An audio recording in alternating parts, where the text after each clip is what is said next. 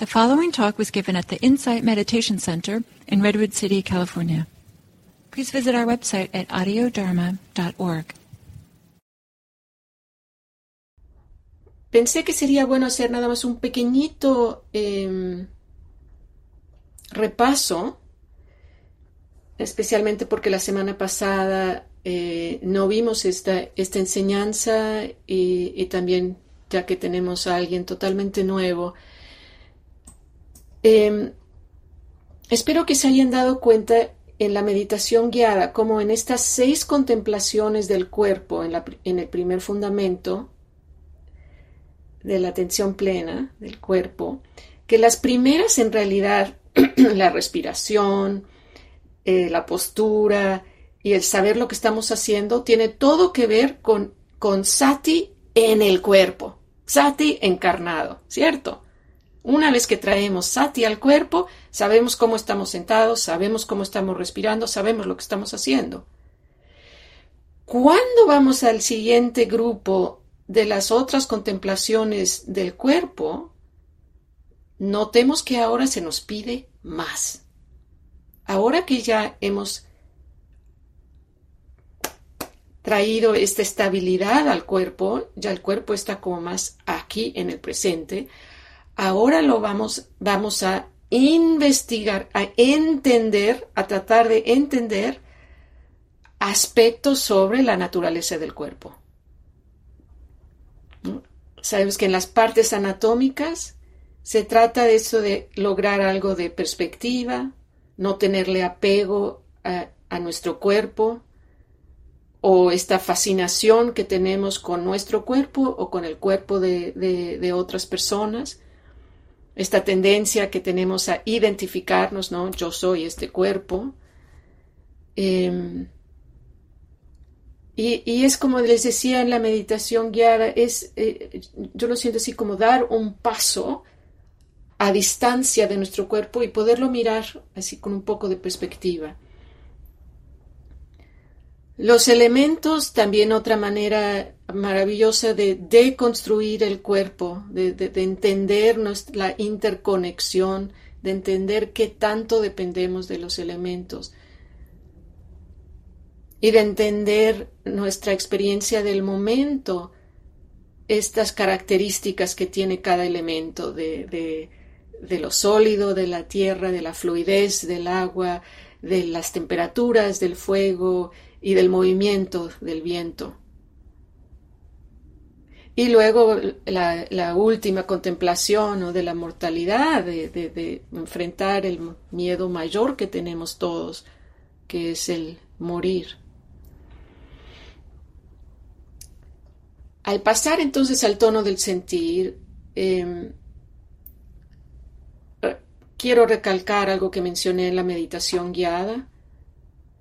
Y esto es el entender que Vedana, o el tono del sentir, funciona de una manera muy maravillosa entre lo que es la contemplación puramente del cuerpo a también la mente.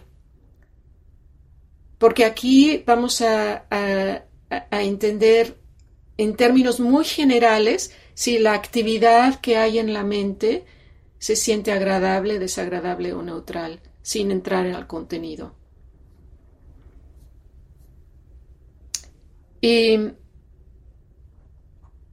no sé si sea, ¿qué me dicen? ¿Será necesario o no repasar el aspecto mundano y no mundano de lo que es el tono del sentir, agradable, desagradable y neutral en lo mundano y no mundano? ¿Queda claro o alguien quisiera que hagamos el repaso?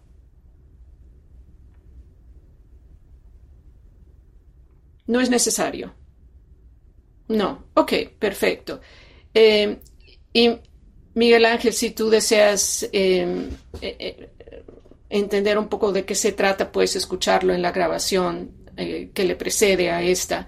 Y ahí explicamos más a fondo, más bien, más en detalle, este aspecto de lo mundano y lo no mundano dentro del tono del sentir. Pero ahora entonces pasemos a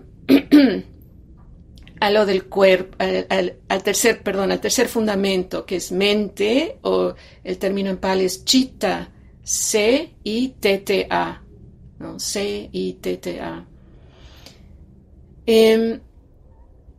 Y aquí se trata de investigar la mente de una manera más específica de cómo se hizo con el tono del sentir. Con el tono del sentir apenas captamos en general cómo se sentía la actividad de la mente, si era agradable, desagradable o neutral. Esto es como un voltearse hacia adentro para reconocer la condición de la mente, ¿no? Estamos y nos vamos a preguntar, ¿cómo está la mente? Y como lo mencioné en la meditación, se trata de reconocer el estado general de la mente, ¿no? Que podemos decir es así como el humor que está presente. No se refiere a movimientos o cambios pequeños que puede haber en la mente de corta duración, sino a estados que son descriptivos de un humor generalizado.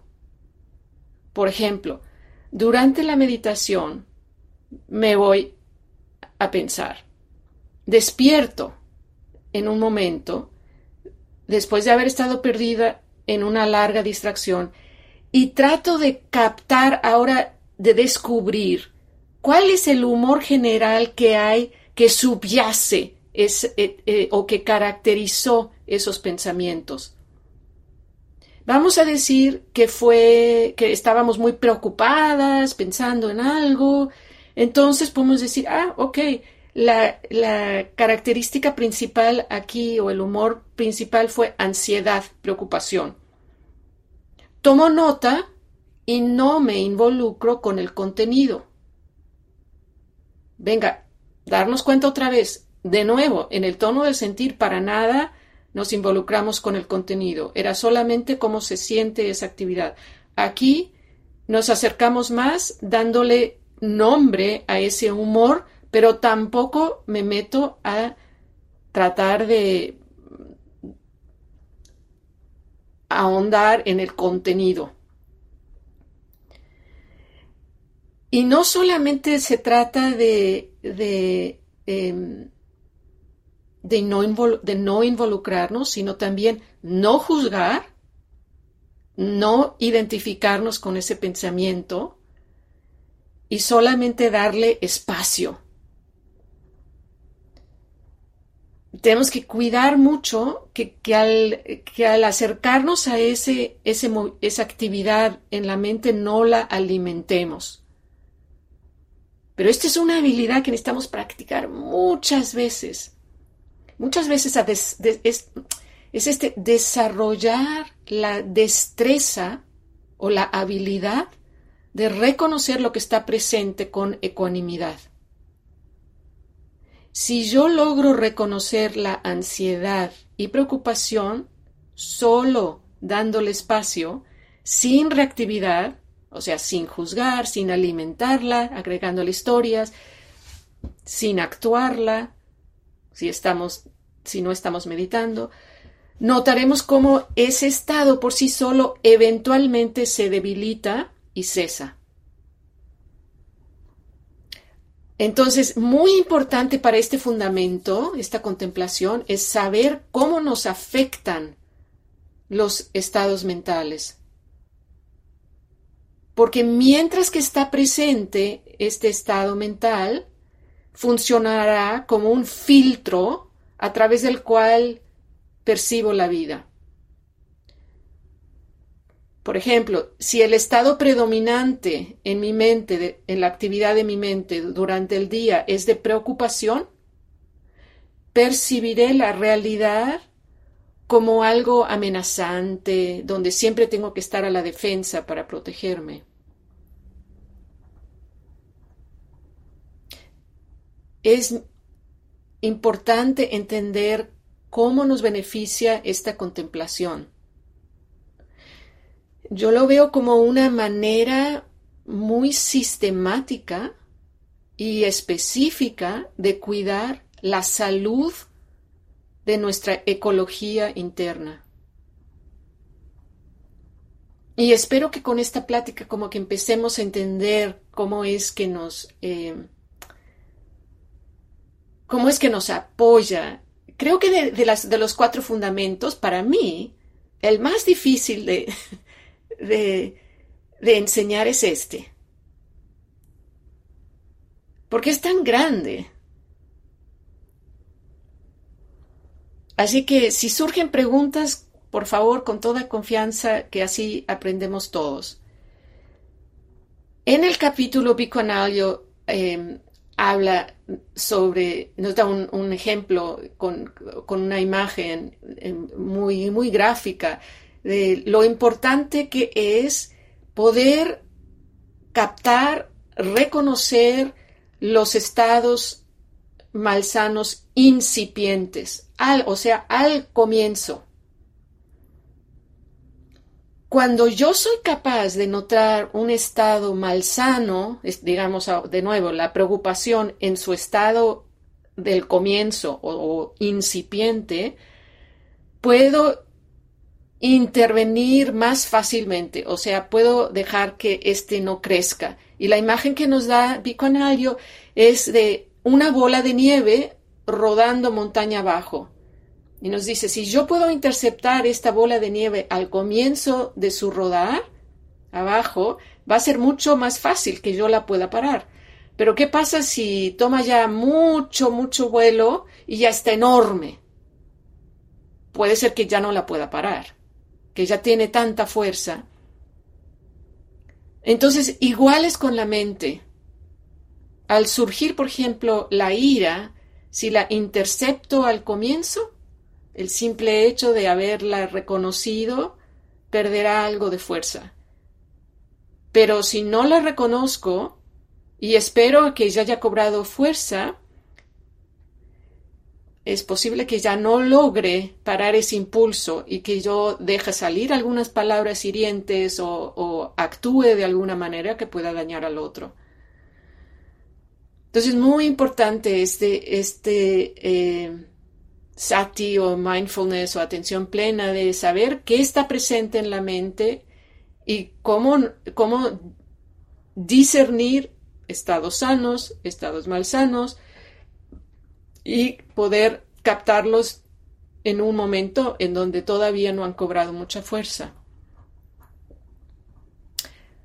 Ahora, en el discurso se nos presenta una lista de estados. Yo en la meditación guiada les di solamente los primeros 3, porque son como el resumen, son lo más importante.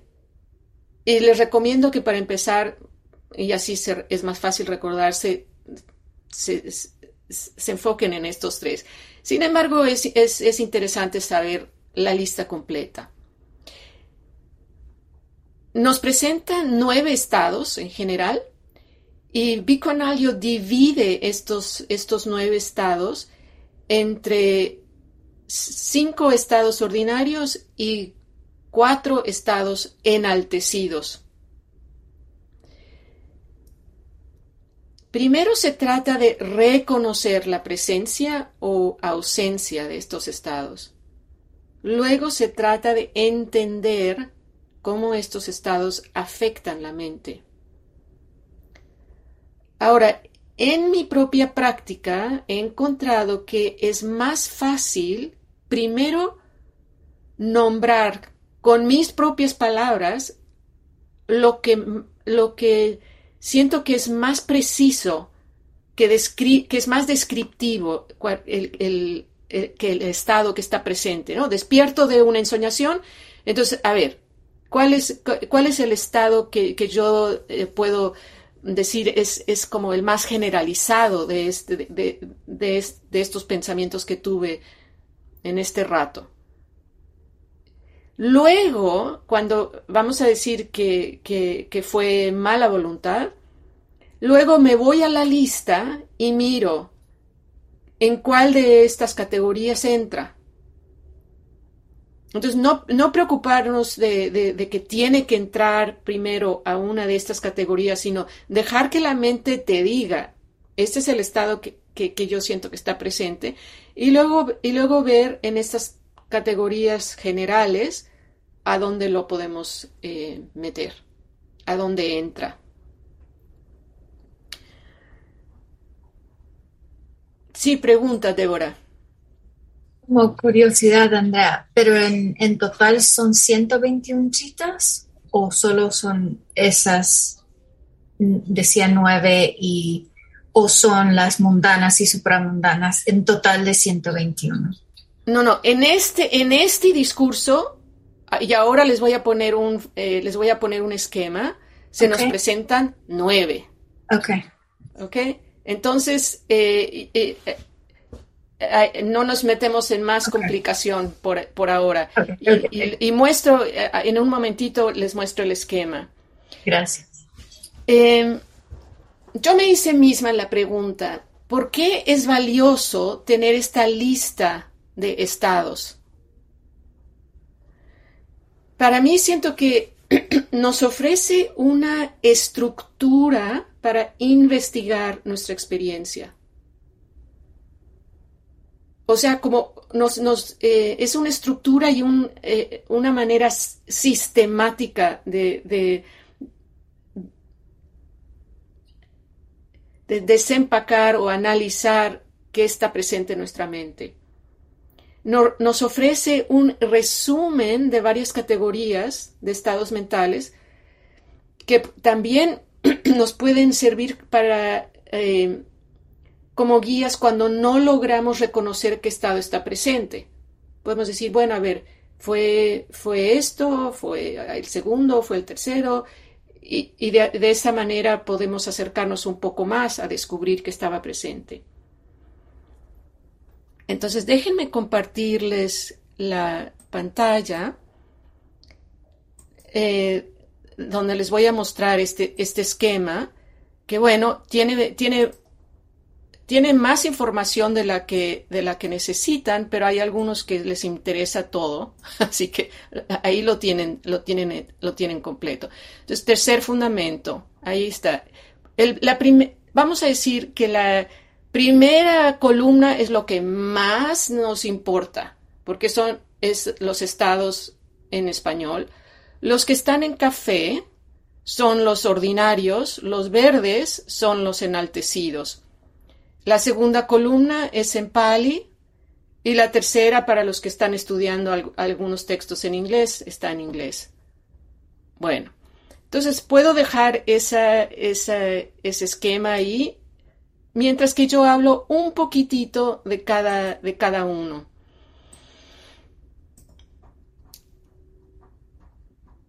Especialmente me hace un poquito ruido el primero, ¿no? Saraga en Pali, que, bueno, lo busqué en varias fuentes. La traducción más precisa es lujuria. Y lujuria quiere decir deseo excesivo del placer sexual. Ahora, muchos tenemos problema con este término.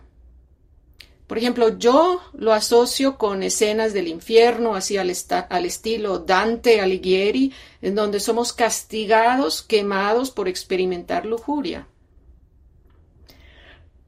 Esto es típico porque somos occidentales. Sin embargo, en este contexto es algo tremendamente impersonal y natural.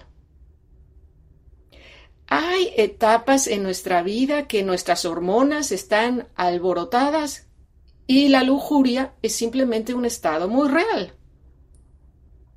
Recordemos también que estas enseñanzas eran dirigidas a monásticos que tenían que llevar una vida ascética, o sea, una vida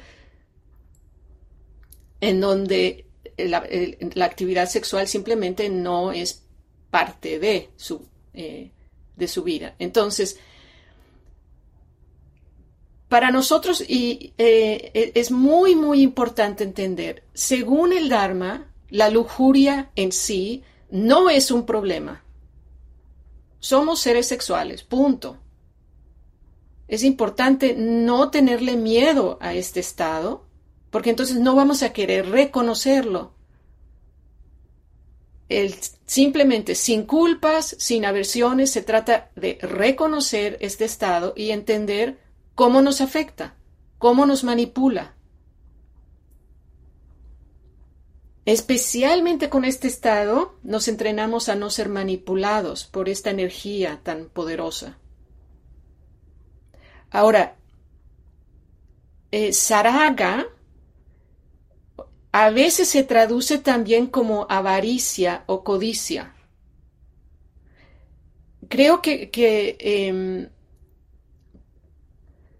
note que esa es la manera que también lo mencioné en la meditación guiada, aunque también mencioné lujuria.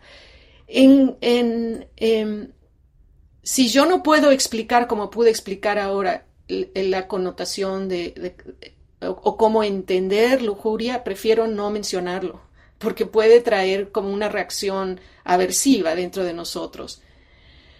Entonces, simplemente saber que puede traducirse como lujuria, puede traducirse como avaricia o codicia. En ambos casos se trata de algo que tiene mucha fuerza y que se trata de, pero es deseo, ya sea deseo sexual o deseo sensual. Ambos tienen mucha fuerza. El segundo estado de odio, enojo o mala voluntad, creo que ahí sí no necesitamos mucha explicación, ¿no? Es un estado muy, muy doloroso. Es tremendo cuando estamos en ese estado. Nos causa mucho sufrimiento, ¿no? En el que vemos todo a través del filtro de la mala voluntad. Veamos el de ilusión, ignorancia y confusión, ¿no? Como les dije anteriormente, el reto con este estado es que su presencia misma nos impide reconocerla. Entonces ayuda a estar conscientes que todos tenemos siempre algo de ignorancia, en unos momentos más, en unos momentos menos. Y este saber que vivimos con ignorancia nos puede proteger en momentos en donde insistimos de manera acalorada en una discusión que estamos en lo correcto. Como vuelvo a mencionar, podemos tomar nota cómo se siente la mente cuando la ignorancia está presente especialmente fuerte, ¿no? Hay un sentido de duda, hay poca energía, la mente se siente difusa y sosa.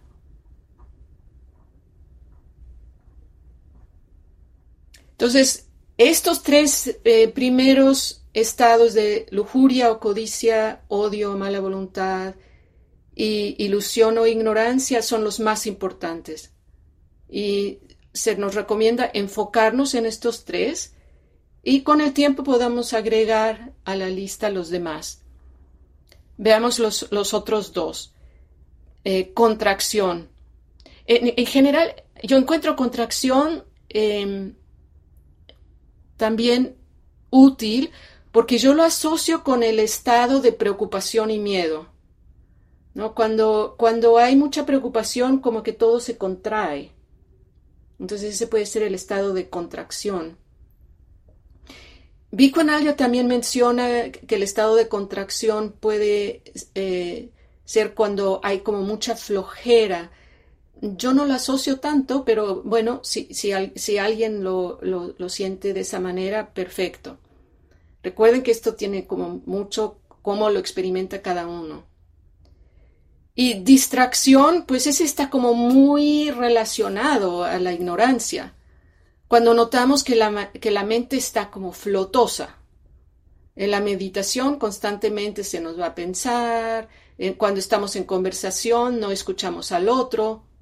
Cuando estamos leyendo no logramos internalizar lo que estamos leyendo. Es un estado desagradable que nos mantiene desconectados del momento presente. Antes de que comience los estados enaltecidos, ¿alguna pregunta? Y ahora no puedo ver a todos, o sea que si alguien tiene pregunta, tiene que levantar la mano electrónicamente.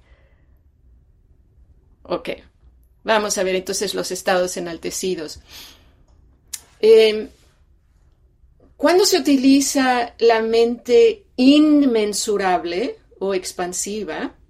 Lo que a mí me ha ayudado más a entender a qué se refiere es pensar en las Brahma Viharas o las moradas divinas.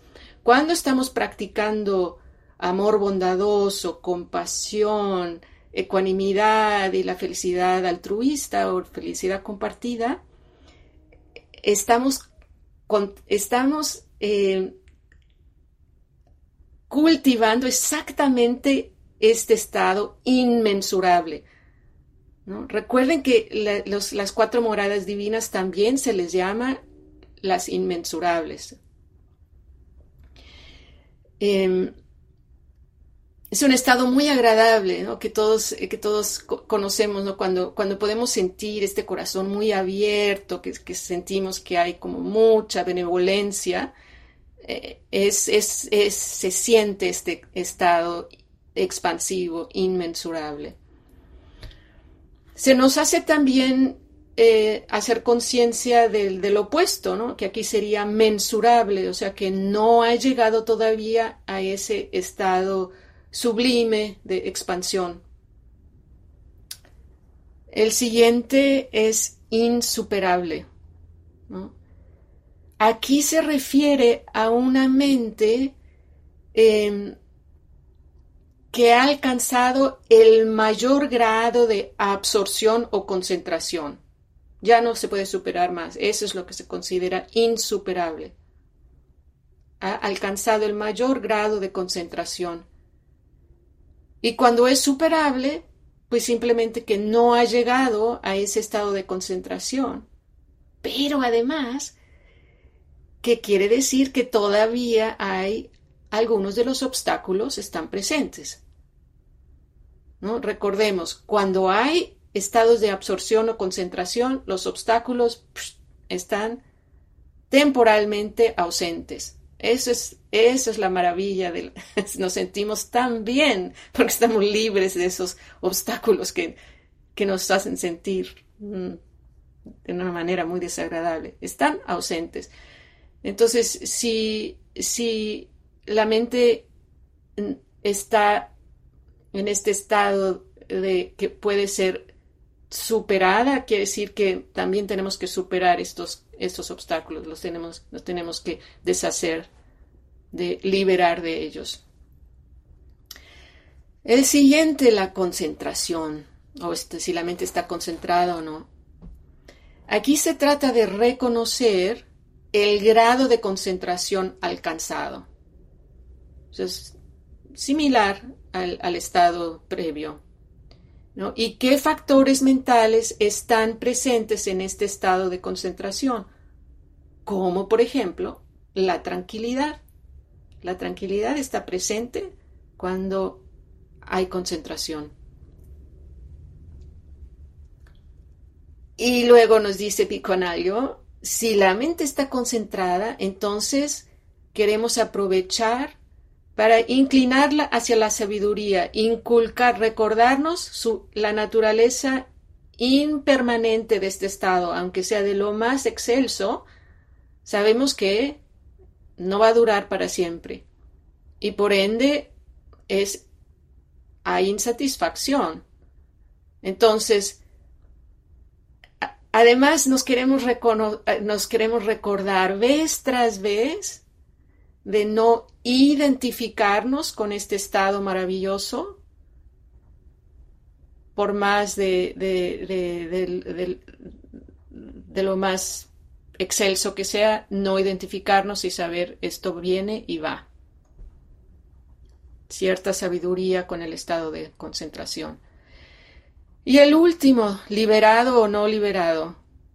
Aquí lo van a reconocer de cómo hablamos de este estado en el Anapanasati. Y eso es verificar si la mente se ha liberado al menos temporalmente del yo, de siempre mirar la vida a través de yo mimé conmigo.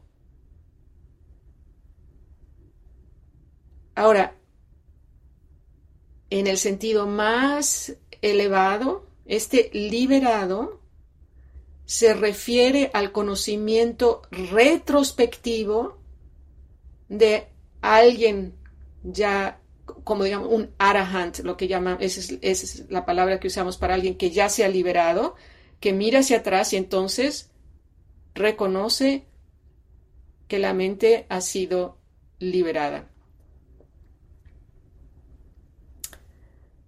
Bueno, ahora veamos un poquito cómo practicar con este fundamento. No es fácil.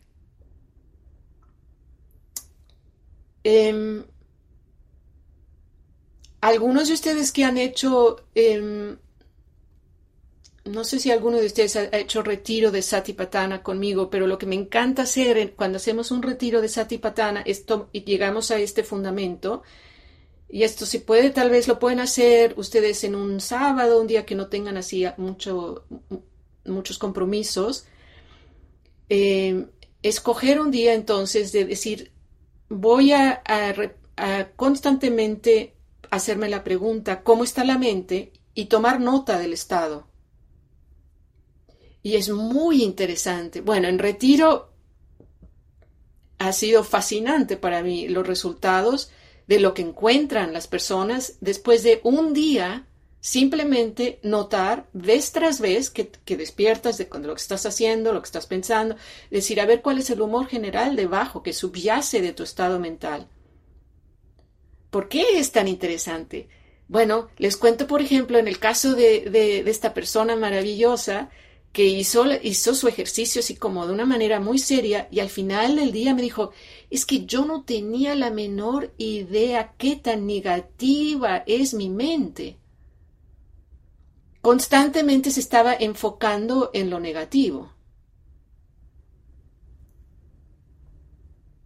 Entonces ese es el tipo de descubrimiento que uno puede tener, porque lo que pasa con nuestra mente, y por eso es difícil enseñar este fundamento. Miren, lo que pasa es que es como el pez nadando en la pecera. El pez en la pecera no mira el agua, no la mira, es parte de. Igual nos pasa a nosotros con la mente, que no logramos verla. Entonces, entre más podamos ir descubriendo esta ecología interna hacia dónde tenemos estas tendencias, mejor.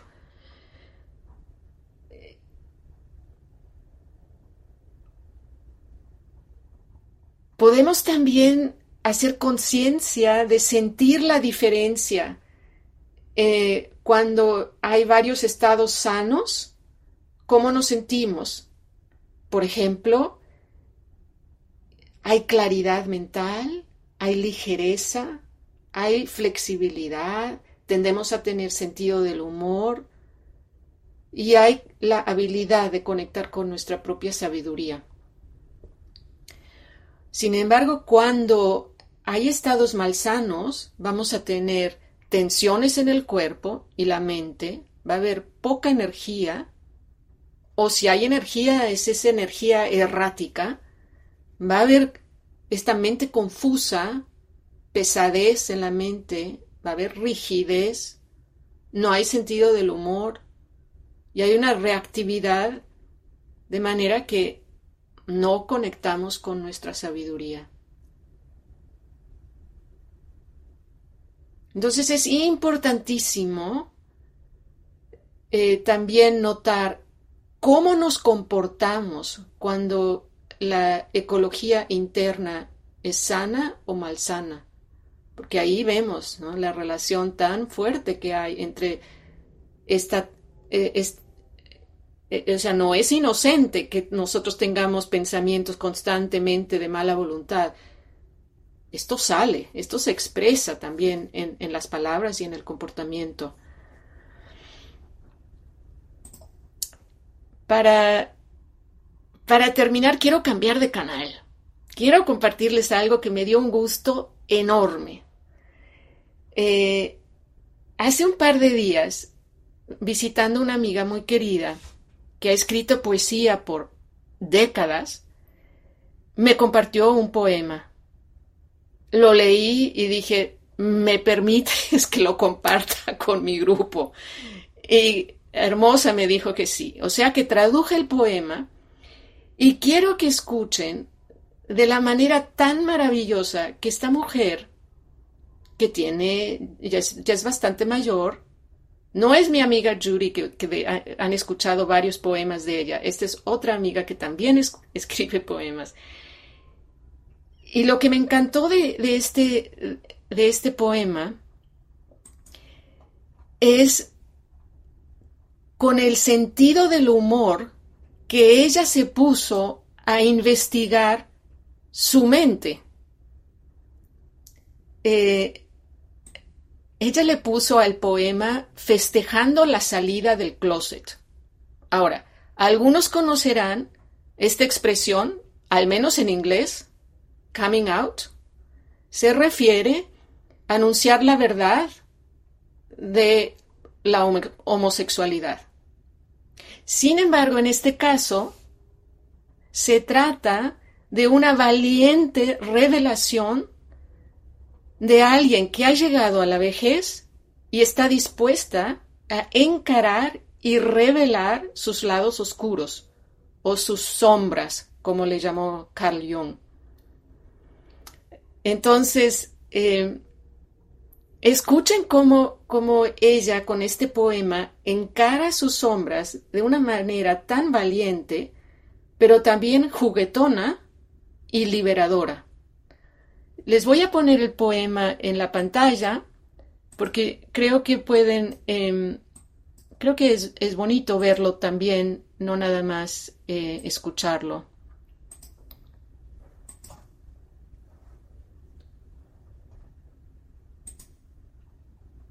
A ver. Déjenme ponerlo un poco acá. Ok. Entonces, se los leo y luego hablamos un poquito. Pero al ir escuchándolo, vayan pensando cómo se relacionan a ese poema y cómo lo podrían ustedes aplicar para ustedes, para empezar a mirar esto que decíamos, como el pez que no reconoce el agua en el que nada. ¿Cómo podría ayudarnos este poema? Vejez, festejando la salida del closet, de Pat Huckle.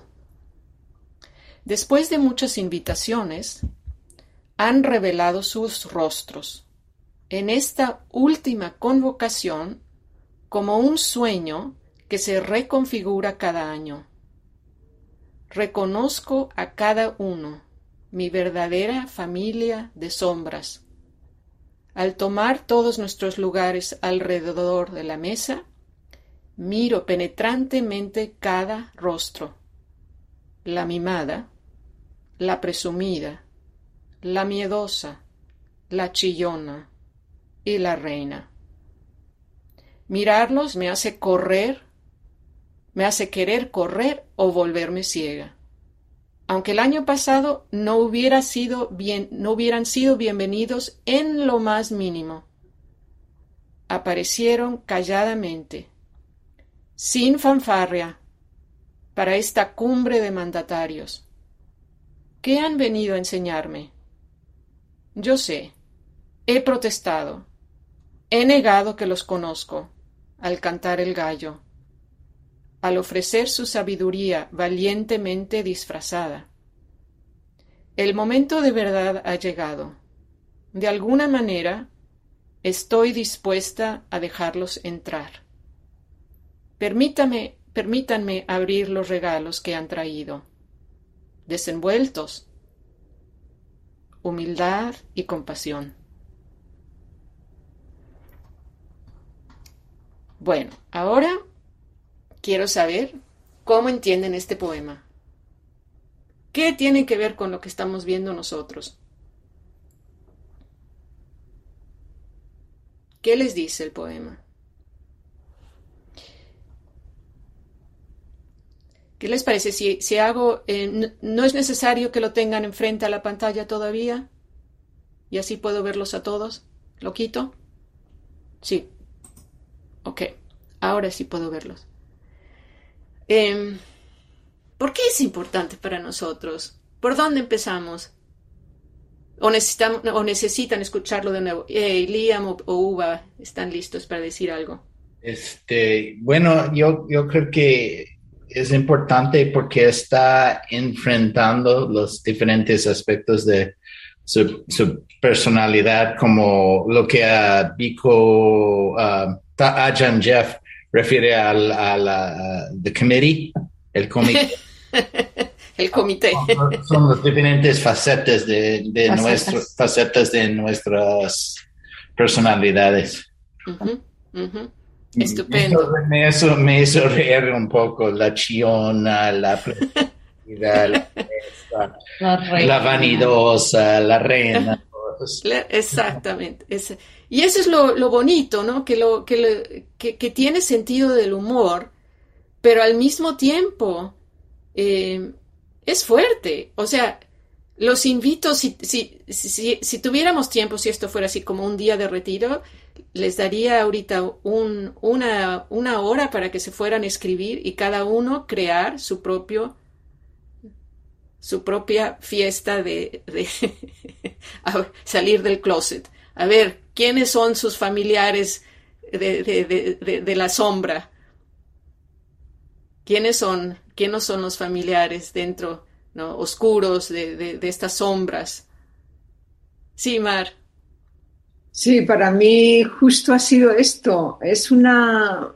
Según lo ibas leyendo, es como que ha sido una invitación íntima para mí a hacer esto justo, ¿no? Voy a hacer el ejercicio, ponerlos, porque me parece una forma de mirar a estos personajes, no sé, aparte del sentido del humor, con mucho realismo y muy, aquí estoy, aquí estáis, ¿no? Eso. Y lo lindo, o sea, primero, el simple hecho de reconocerlos ya es así como que, ouch, ¿no? Como, no es nada fácil reconocerlos. Y luego dejar que cada uno nos dé su regalo, que cada uno, o sea, después de que tengamos la lista del comité, dejemos que cada uno nos hable, nos diga qué enseñanza tiene, qué nos quieren, a dónde está. ¿Se acuerdan del final que bello que ella dice? A ver cómo lo pone ella.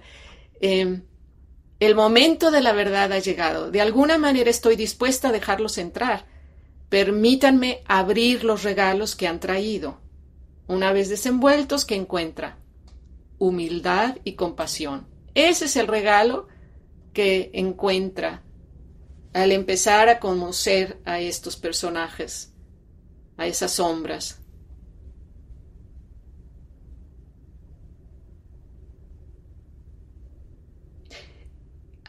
Ahora, el aspecto de la compasión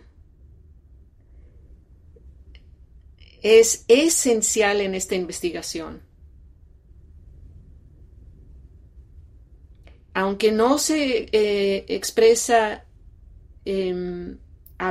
directamente en el Satipatthana, la compasión está totalmente ahí implícito.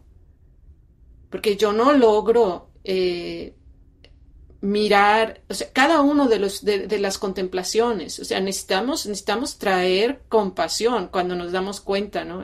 Este cuerpo que cambia constantemente, que se enferma, que envejece, esto que va y viene constantemente de las sensaciones y las realidades de la mente, no es para cualquiera. Necesitamos traer la compasión para poder. La compasión tiene que venir a la proporción de sati, de la atención plena. Porque si hay mucha atención plena y la compasión está por los pisos, entonces nos vamos a desanimar totalmente. porque es muy fuerte darnos cuenta de la realidad de nuestra mente, tener que mirar cuántas veces caemos en la ignorancia, caemos en la codicia, caemos en los celos, etcétera, etcétera.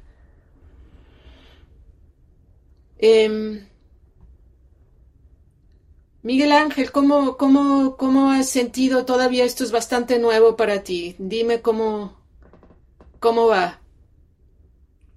Pues la verdad es que confieso que soy psicólogo y Perfecto. trabajo con jóvenes Oh, qué en la lindo. universidad. Soy orientador, no doy psicoterapia, pero soy orientador. Uh-huh. Y, y esta cuestión de la compasión, que para mí implica cuando están conmigo reconociendo que o son muy duros consigo mismos o han permitido que los lastimen, han permitido violencia, agresión. En algún momento siento que la compasión es como aceptar que en algún momento ha sido la forma que me ha permitido adaptarme a la vida, ¿no? Como no necesariamente es algo negativo, sino es algo que les ha permitido llegar a donde están ahora, ¿no? Y sin emitir un juicio, simplemente ha sido parte de su vida para poder continuar, ¿no? Uh-huh. Uh-huh. Entonces, verlo más con compasión que como un juicio, una autocrítica, una autoexigencia mayor, ¿no? Uh-huh. Uh-huh. Entonces, en general, la lógica de este discurso no te es tan extraño. No me es extraño y hay partes que me parecen, pues sí, muy bonitas, algunas escenas, algunas frases, como por ejemplo, también reconocer que en ocasiones dejamos entrar cosas que no sabemos cómo a nuestra mente, el decir no entendemos cómo llegó a nuestra mente el entendimiento, pero llegó. Cuando lo importante no es como generar un método, sino simplemente aceptar que en ocasiones eso de repente emerge, ¿no? La reflexión, el autoconocimiento, la conciencia, la aceptación, que también hay procesos que a veces escapan a quererlos generarlos, a querer traerlos, y que también son muy lindos cuando nos sorprenden, ¿no? Cuando emergen, cuando aparecen. Súper. ¿Y en la meditación, Miguel Ángel, cómo te fue? En la meditación, nuevamente, me perdí en mi cansancio, pero te estuve escuchando lejos y tratando de ubicar qué es lo que tengo,